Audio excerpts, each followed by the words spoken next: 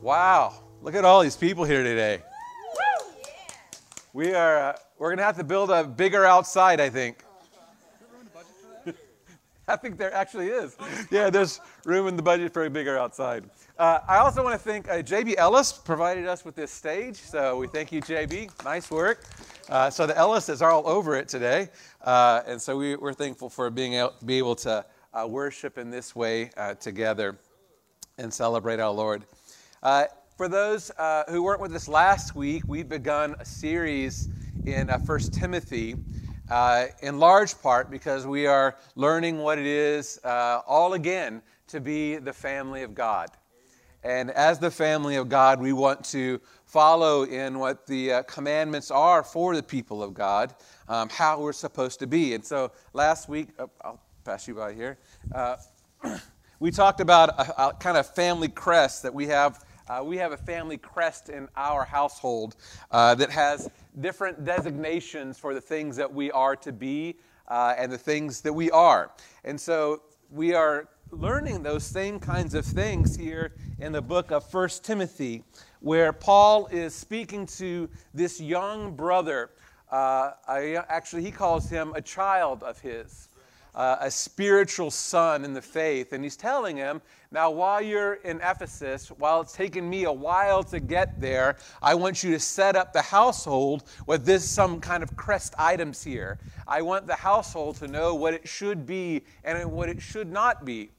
And as we talked last week, we began to put some icons on that family crest that Paul was picking out for Timothy, and he was saying, Timothy, the people, the church, the family of God should have these distinctions.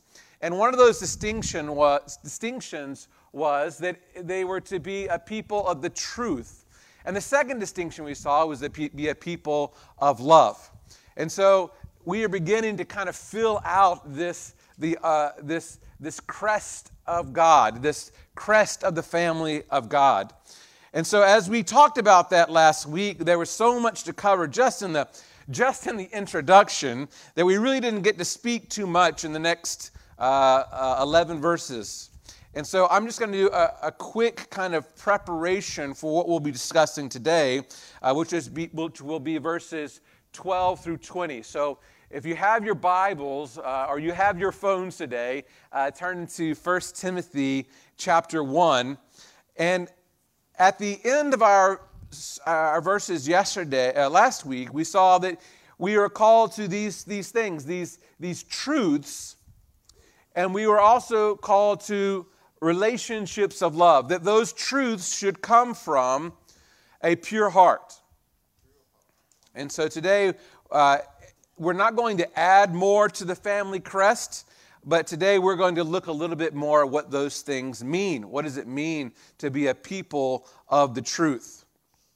Paul says in verse 3, he says, as I urged you when I was going to Macedonia, remain at Ephesus. Ephesus is this city that is, it's kind of like a New York or a Los Angeles. It is a big city. It's very cosmopolitan. It has people from all over the world, and it has all kinds of beliefs and customs. And it is often a very wicked place. It is a place that is full of different kinds of gods and competing gods. Ephesus. So while you are in Ephesus, as you wait for me to come, I want you, Timothy, to charge certain persons not to teach any different doctrine. There are those in the church who are teaching a different doctrine, nor to devote themselves to myths and endless genealogies which promote speculation rather than the stewardship from God that is by faith. The aim of our charge is love, a love that issues from a pure heart and a good conscience and a sincere faith. Certain persons, by swerving from these, have wandered away into vain discussion, desiring to be teachers of the law without understanding either what they are saying or the things about which they make confident assertions. He's saying to Timothy, there's some problems in the church, and it's because of a lack of understanding of what the truth is. Are you tired of the fake news? Oh my goodness. I mean, you can't even, when you look at the news, you're saying no matter what station you're listening to, you have to go, is that really, do you know what I mean? I'm not, even if it's a station that you like, don't you have to kind of go, let me consider. You know, I don't think we had that term, did we, 4 years ago? Like that was a new term that we've created. Fake news. So that we have fake news, and we don't know who exactly we ought to believe. We know some people we are not going to believe, right? But even the people that we listen to, we wonder, is this real? Or is there an agenda? Amen. Is there an agenda, a philosophy or an ideal that is getting me to think, that wants me to think a certain way, that's only reporting a part of the news or reporting it in a misleading way? Fake news. And so I've heard so many people say, I'm off of it. You know, I'm quitting cold turkey because I don't know what to believe anymore. Well, Paul is saying to Timothy, all around the church and in the church, there's a fake gospel. And you need to know who you're listening to, and you need to know what's going to happen if people follow in that fake gospel. There are people who are talking about things they don't know anything about. And I'm charging you, Timothy, to have a family of God that is focused on the true gospel. Because as soon as we get away from the true gospel, well, we're going to run into all kinds of problems. And so he begins to address a few of those just very briefly, just kind of giving names to them, talking about things that maybe Timothy knows about, but maybe you and I, it's kind of lost on us exactly what the conversations were about. We have some idea. One of the ideas that were or philosophies that was flowing throughout the area in that Greco-Roman world was a kind of precursor to something that's called Gnosticism. Gnosticism is is a whole religion, but that religion has also some kind of philosophies behind it that crept into the church. And the Gnostics understood that we were created by two different kinds of gods. There were two different kinds of gods. And that there was an earthly kind of God, a lesser God. And then there was this other great God. And this other great God was really meant for the spiritual. And so when the people in that time, they would make that dualistic thought. There are two different things. There is the spirit and there is the flesh. There is knowledge and there is flesh. And that salvation comes through knowledge. It doesn't come through like the material world. So the material world in of itself was evil. And so the goal was to be more spiritual, to connect with gnosis, with knowledge. And if you had this knowledge, you would have understanding, the knowledge of the world. Now, we don't have anybody who's like, has a 501c3 for Gnosticists. You know, like there's not like the Church of the Gnostics that we can, we're fighting against. But there is that same kind of idea. Last year, we had some discussion about that, about dualism, seeing that the mind and the body were two separate things. And that there is a common belief in this world today that those two things are separate. And that they don't relate to each other. And that it is more important what you think about something, i.e. what your identity is, how you identify things, identify yourself, than it is in what things are that actually are in the physical. And so there's a disconnect between those things. You may have even heard people also say things like, I have Jesus in my heart, And that's good enough. And you say, well, I mean, you're on to something, right? I mean, yes, you have to have Jesus in your heart, but that's not it. Like, if you have Jesus in your heart, then that manifests in your life. And so you can't separate those things. There can't be this kind of dualism. Thinking that like the flesh is evil and only those things that are spiritual or knowledge is true salvation. Today we look around and we see all kinds of other gospels. And just as Paul is saying these are not true gospels, we're not saying that they are the good news, but there are things that have wormed into church. This idea that God has come to fulfill you, to give you your best life, to make you healthy and wealthy. Or there's a belief that the only thing you can really know is those things that you experience yourself. And so there's a demotion of the Word of God, the truth, over the experiences that I've had. I see that in Kenya. I see it in other places. As I talk to some pastors and they say, before I came here, before I preach, I would just pray. And like, that's good. You need to pray. But what are you preaching? Are you preaching just what your spirit says? Well, you're missing something here, because the family of God lives, works in, speaks, considers the truth. The gospel. The true gospel. And then we have a church, a movement in the church that is inclusive, that says that everyone should belong no matter who they are. Even if they have different beliefs and they have different ways of life, the important thing is to have unity. And just the opposite. There's a belief that says we should be in our own tribe. We feel that so much today, right?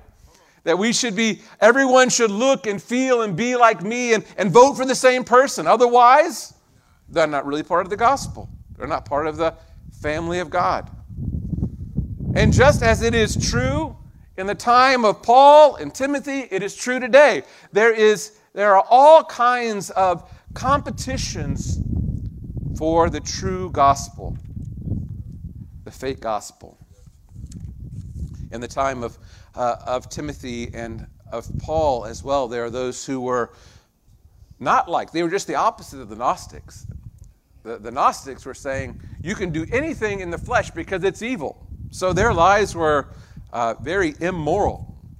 But then there was another group that said, no, the gospel is all about following the rules found in the Ten Commandments, found in the Old Testament. And so we should follow those things. We see that in many churches today too. The gospel is all about, will you do what's right? And if you don't do what's right, then you don't belong. You can fall from this grace of God because you are not someone who follows the law. You see, all of this stuff is woven into the church today. I don't know about you, but as I hear those things, I go, well, gosh, what is the truth then? Right? You're like, how easy is it for you to be misled? Because some of those, you listen to them, there's a kernel of truth to them, right? Well, who are we going to trust then? Who's going to be our news source? Or what the gospel is? How do we keep from being tossed back and forth by all kinds of confusion and the different beliefs of those things that are around us? Some that sound actually very intriguing and many desirous for us. The fake gospel. Let's learn the truth gospel today. Today's message is centering in the 12 through 20. And as I'm going to read this section for us, and as I do, I want you to listen for these couple of answers to these couple of questions. The first question is, do Paul and Timothy have the true gospel, and are they qualified to teach it? So we're going to look at that 12 through 20. Do Paul and Timothy have the true gospel, and are they qualified to teach it? The second question is, should you listen to them for the truth? Here we go. Yes, good answer. I have to read the verses first. Okay. I thank him who has given me strength. This is Paul speaking. I thank him who has given me strength, Christ Jesus our Lord, because he judged me faithful, appointing me to his service. Though formerly I was a blasphemer, persecutor, and insolent opponent, but I received mercy because I had acted ignorantly in unbelief. And the grace of our Lord overflowed for me with the faith and love that are in Christ Jesus. The saying is trustworthy and deserving of full acceptance.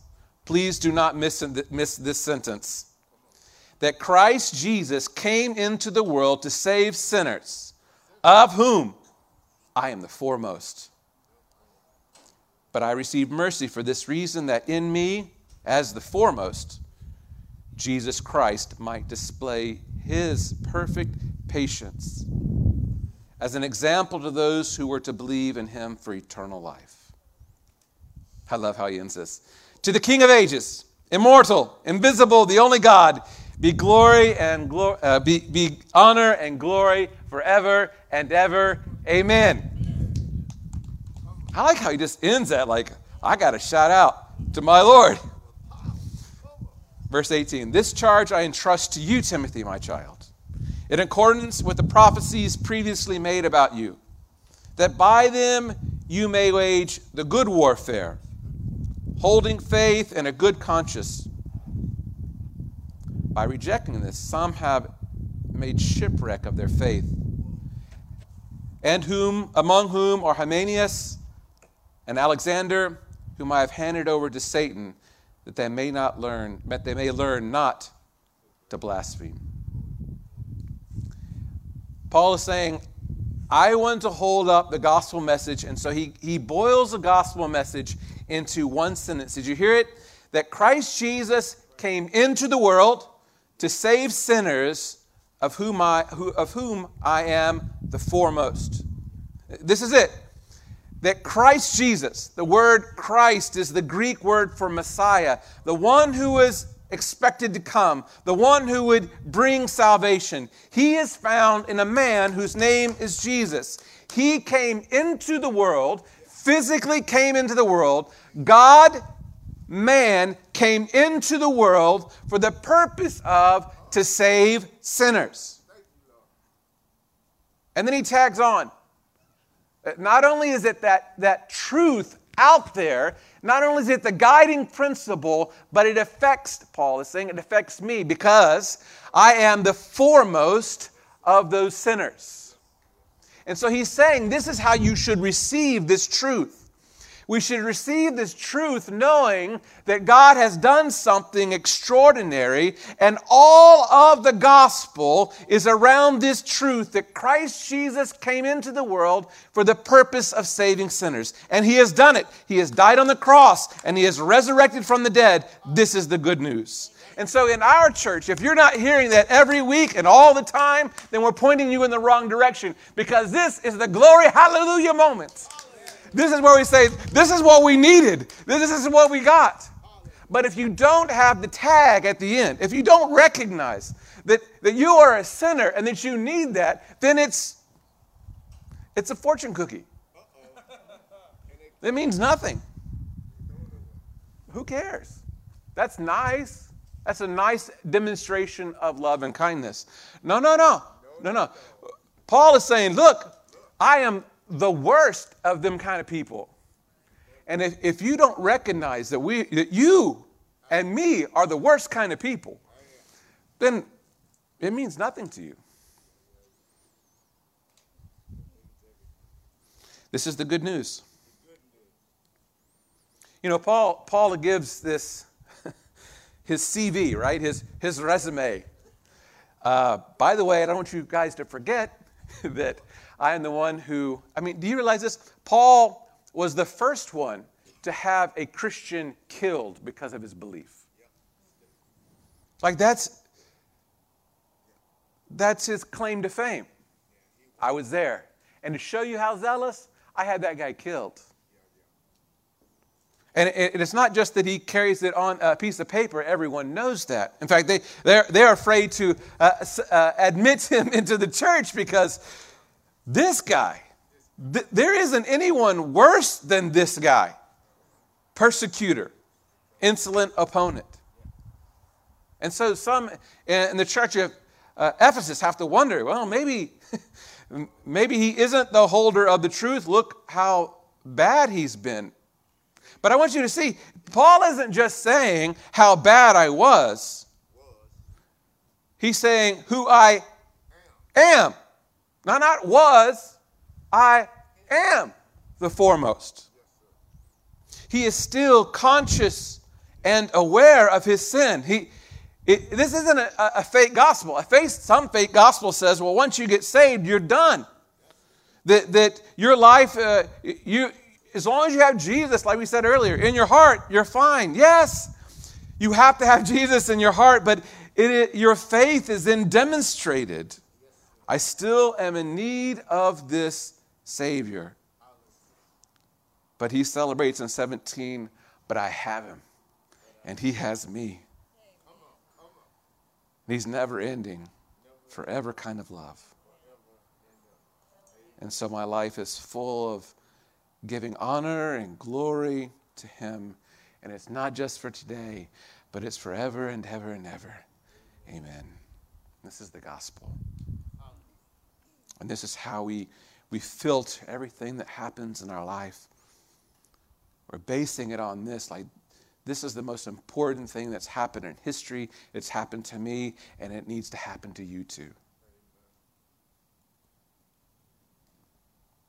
And so if you hear something different in this church, you better stand up and say something.